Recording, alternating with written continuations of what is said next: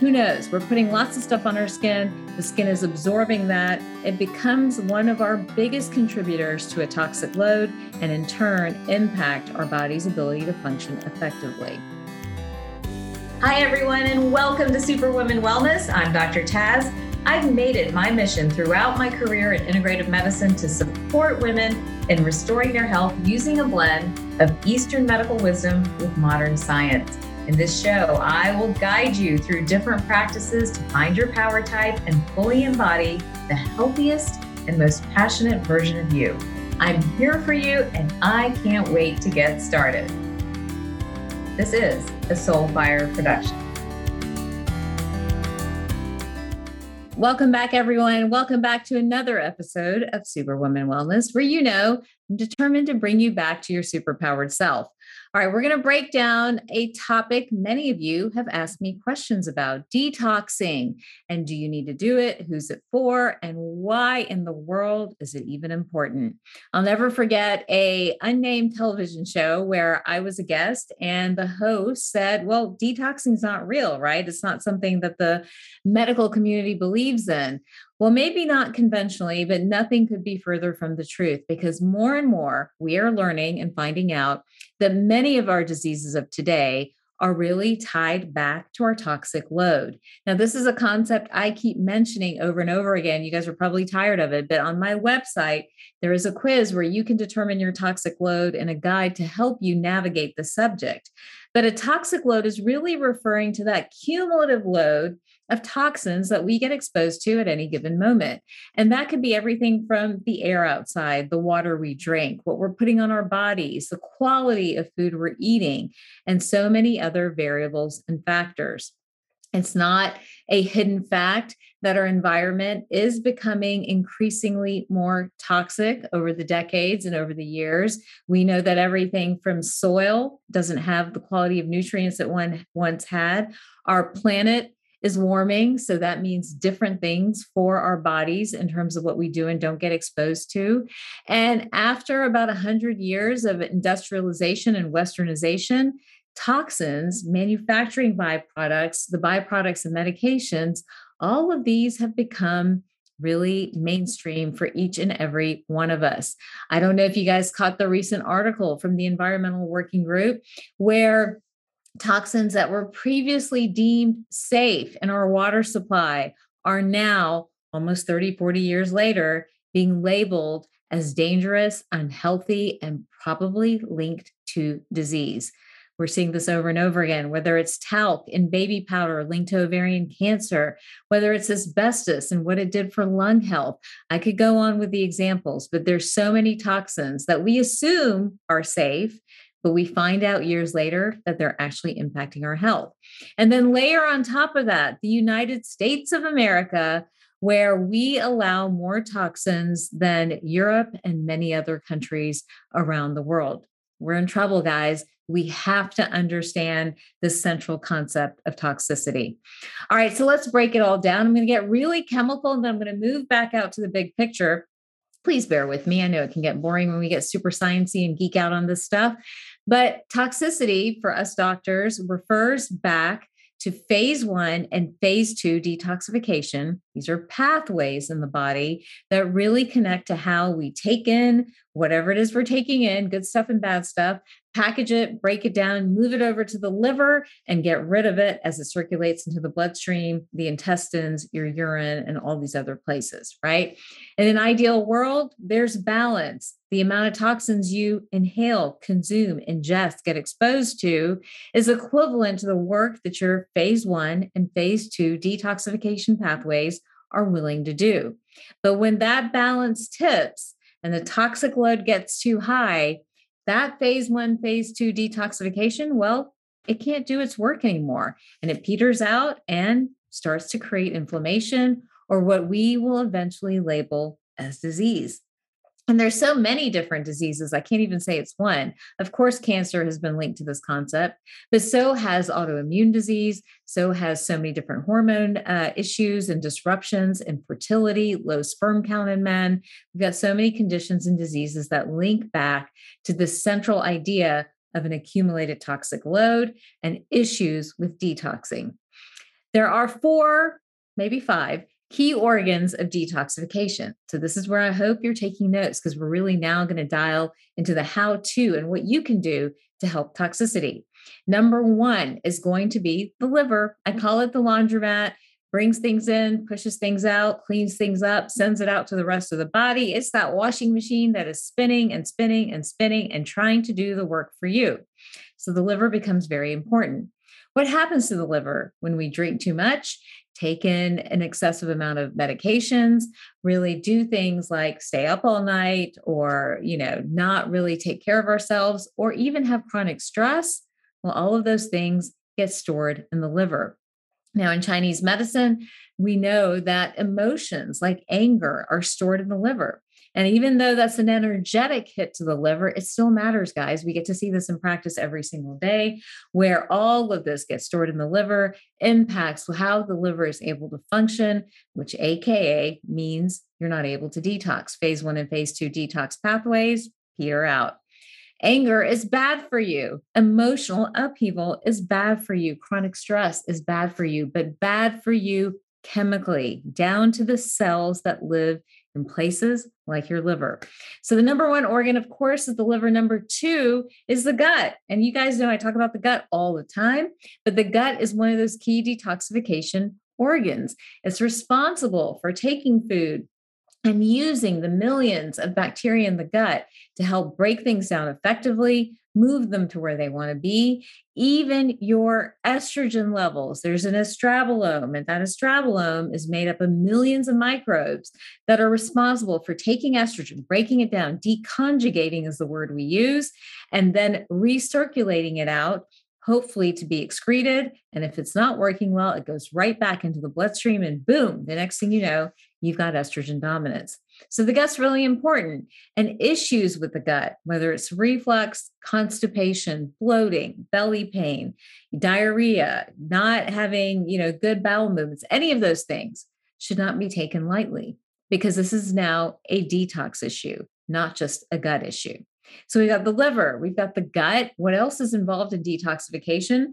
Well, let's move on to a system that's not talked about very much, your lymphatics. Remember, your lymphatics run throughout the entire body. They're its own microcirculatory system, picking up toxins, circulating through lymphatics, trying to get rid of them. When we get puffy or swollen, our lymphatics are working too hard. You may have noticed it maybe after a night of having a little too much fun or eating too many high salt foods, you look swollen, right? That's your lymphatics really struggling to move some of the stuff through the body. So your lymphatics matter, and paying attention to that is critical.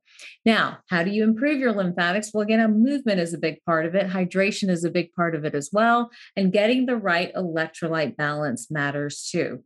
So lymphatics become a part of the detox equation also.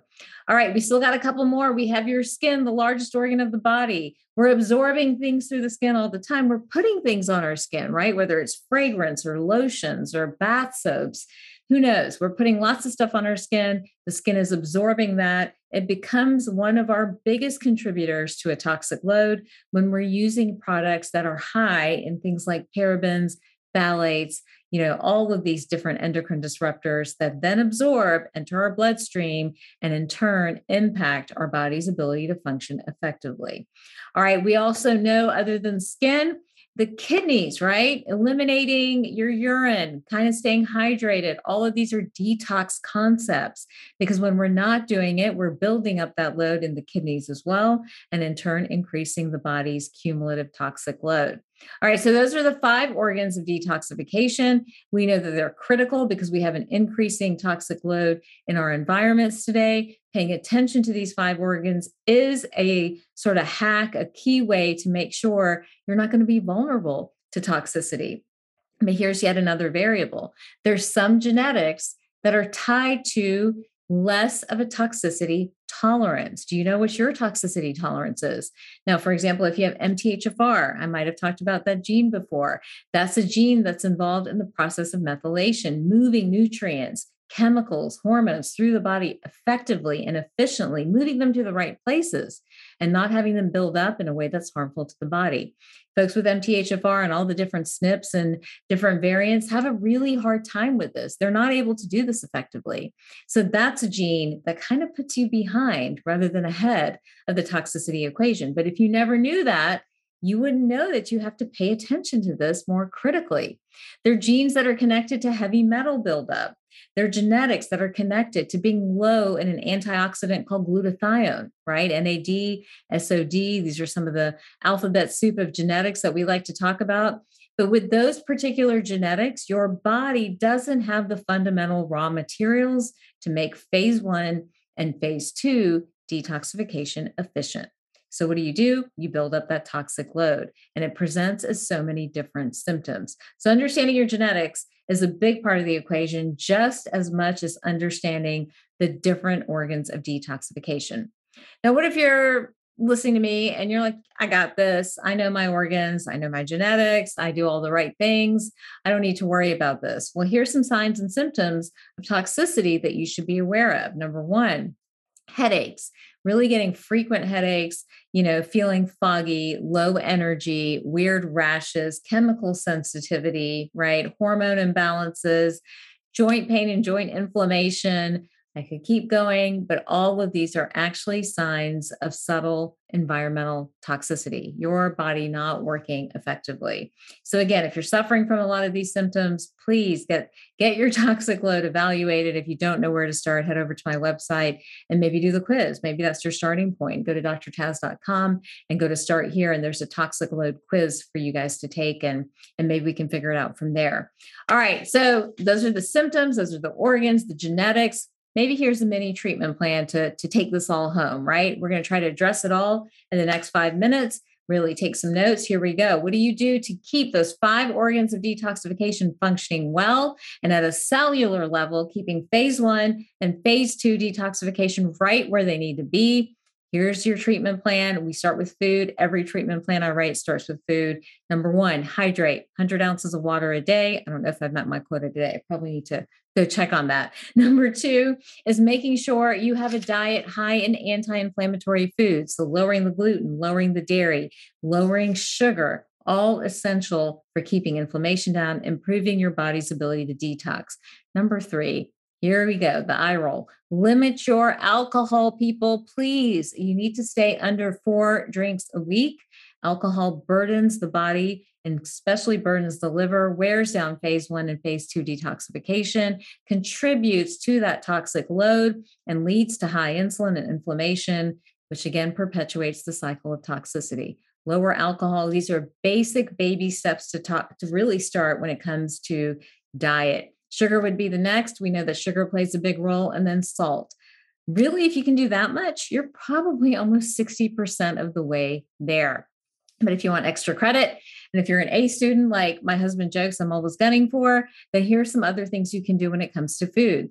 Add in 1 green smoothie every single day. We know the greens help with detoxification. It ups your internal glutathione levels, that antioxidant that provides oxygen to the cells, helping the cells move out the bad guys, essentially, is probably the best way to say it.